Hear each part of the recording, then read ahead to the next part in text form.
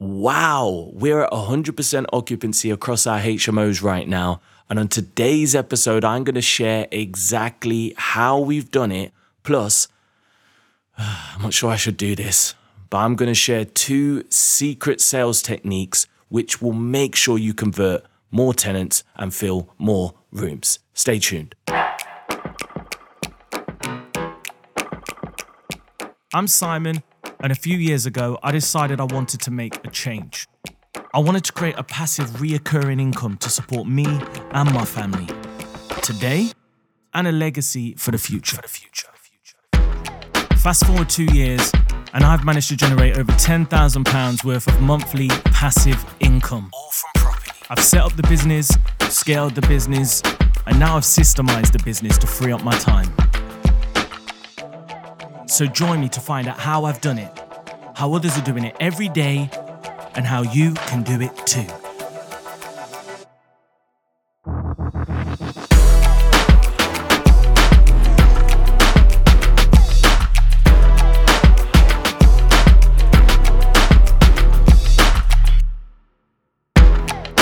How to fill HMO rooms fast. On today's podcast episode, I'm going to be sharing what I've done to get back up to 100% occupancy across over 100 units in my portfolio and how you can do it too. If you're brand new to the podcast, every single Monday we release new material. We're over a year now. We've got over 50 episodes of amazing free rent-to-rent information and creative cash flow property content. So go check that out. And if you're not already, please do subscribe to the podcast and please give us a review on whichever platform you're using. It really helps spread the word. And that's all I ask. So today's episode was sort of inspired by the fact that during COVID, occupancy rates were good, but they did slip at times. And the larger portfolio you get, it seems to get harder and harder to fill these rooms. And I want to share with you what I've done to get back up to 100% occupancy. And a key factor to that actually has been implementing students to my professional portfolio. So we actually had over 50 student tenancies. I think we're set to have over 60 once we fill the last couple of new properties that we're undergoing refurbishments. It's always a tongue twister. On at the moment. So that's going to be over 60. Last year, I think we had like 25. So we've doubled it. The majority of those rent to rent, but we've actually added 1 new property on our portfolio just for students as well. So I'm going to share 5 top tips and I'm going to get straight into it today. So tip number 1, and it is a massive one. Okay. You've got to be proactive. And what I mean by that is too many people stick their properties on open rent, spare room, and just expect them to, let out. And it's not as simple as that. You've got to change your ads. You've got to delete them and renew them so the algorithm sees them as new ads again. You've got to message people and DM people in spare room and stuff like that. You've got to try and put yourself out there rather than just waiting for the tenants to come to you. So really key one, you've got to be proactive. So I'm really proactive. I get a team member to message everybody on spare room as often as possible. In terms of open rent, as soon as we do get an inquiry, we're on the phone. We try and keep a sort of hot lead list and check in with people. So if somebody goes on a viewing and you don't hear from them, we're checking back in and following up from people that we've not spoken to for a few months. And that is key. So make sure you push and you're proactive. Number 2, and it's key, photos. To be fair, that could have been number 1. If your photos don't look good, then what are you even doing? The HMO market now has become increasingly competitive. So I'm always pushing to try and make my photos look better and better and better. And on Thursday, we photographed 2 properties, a purchase and a rent to rent. And literally, I actually probably could have done the shoots a couple of weeks ago, but I just wanted to perfect it. I wanted to get more dressings. I wanted to get the style right. I spent a little bit more money on the interior. And then we spent a whole afternoon getting pictures, getting videos, getting 3D tours, because photography is everything. You need to find a way to stand out. And that's what I'm constantly working on. So photography, please don't rush it. Please don't think that you can style it. Please make sure that there's no leads and wires in your photography, that you've ironed the bedding, that you're not using your iPhone or Jim that kind of used to do a bit of photography in their spare time. Like, you need a professional, and this stuff needs to sell your product. Another key thing with photography is the best and only opportunity you're going to get to do these photos is before it's let. So even if you do manage to secure early tenants, please make sure you get photography, because when you come to re-let it, you don't want to have to go into a let property that's been, lived in, should we say politely, for a year and do a photo shoot. You want to show tenants what it looks like in its best when they get it, not when it's lived in. Number 3, pre-qualify all leads. So a lot of the leads you will get will either be time wasters, maybe they're just browsing. They won't read your ad. So sometimes it's not an ensuite room and they're assuming it is.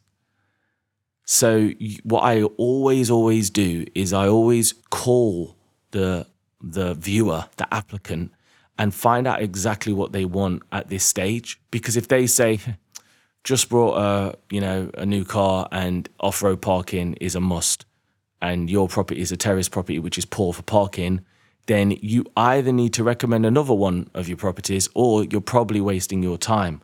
You don't want to waste time, so pre-qualify them. The amount of times I've been to viewings and then it's been a complete waste of time because I've not pre-qualified them is alarming. So don't do it, especially when you start building a team and you're paying for people's time. You don't want to be paying for people to waste their time. So pre-qualify all leads. Give them a call, and before you arrange a viewing, make sure they're suitable. Make sure your property is suitable for them. Number 4, cross-advertise. So that means don't rely on one source of lead. So you're going to need, I'll reel out a few, you're going to need Spare Room. You're going to need Open Rent, which will then give you Rightmove and Zoopla. In theory, it gives you Gumtree, but I would recommend doing your own Gumtree ad. Depending on your area will depend on how effective that is. Facebook Market.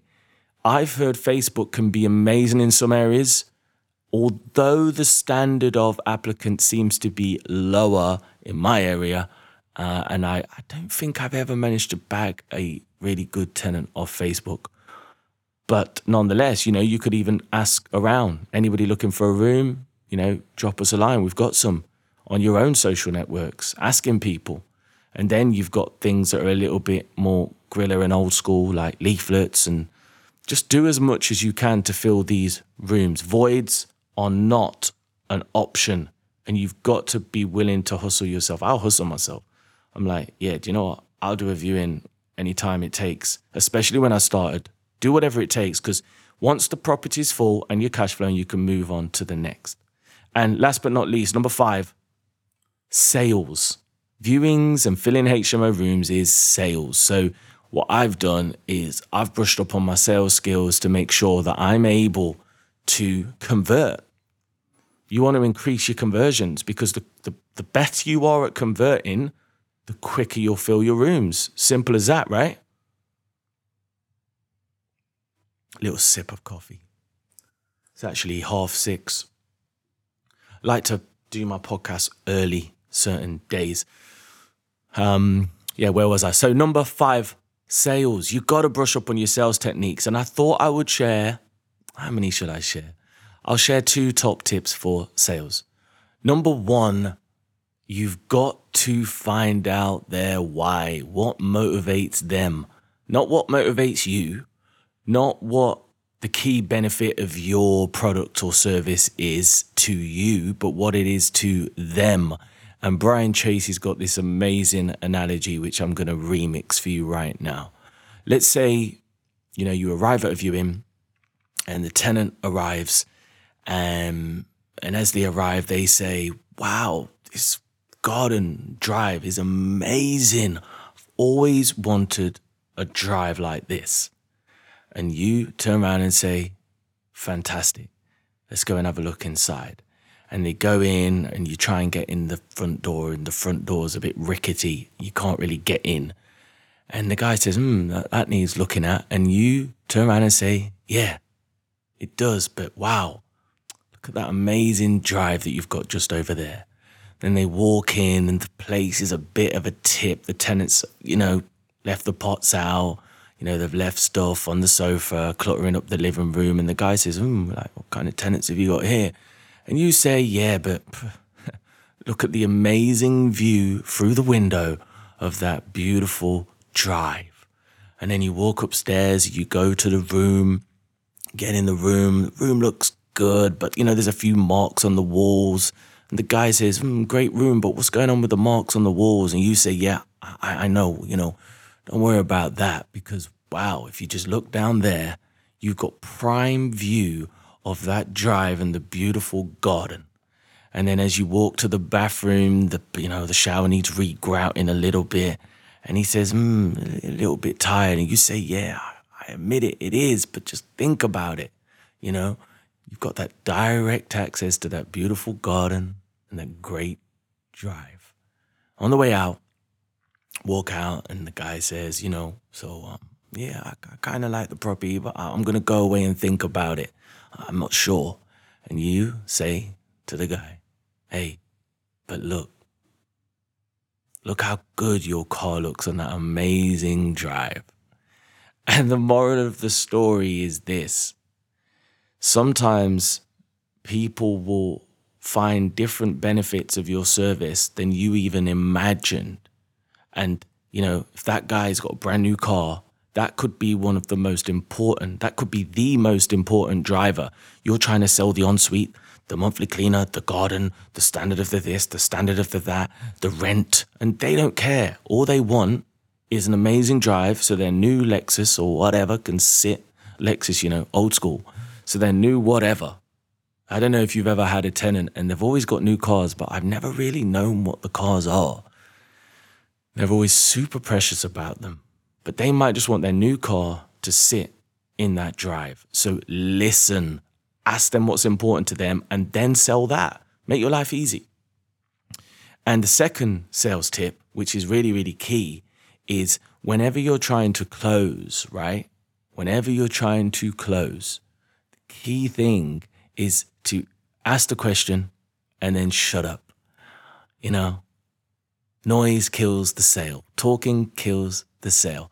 They actually say that, the selling takes place in the words, but the buying, the decision takes place in silence.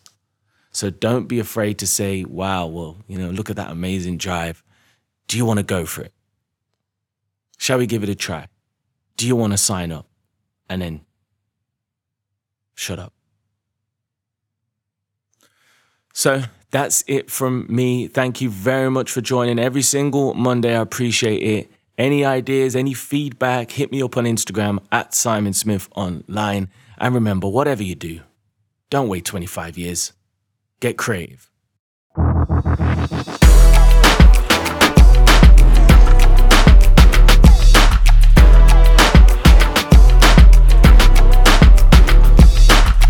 Thanks for listening. For more information, check out simonsmithonline.com. See you next time.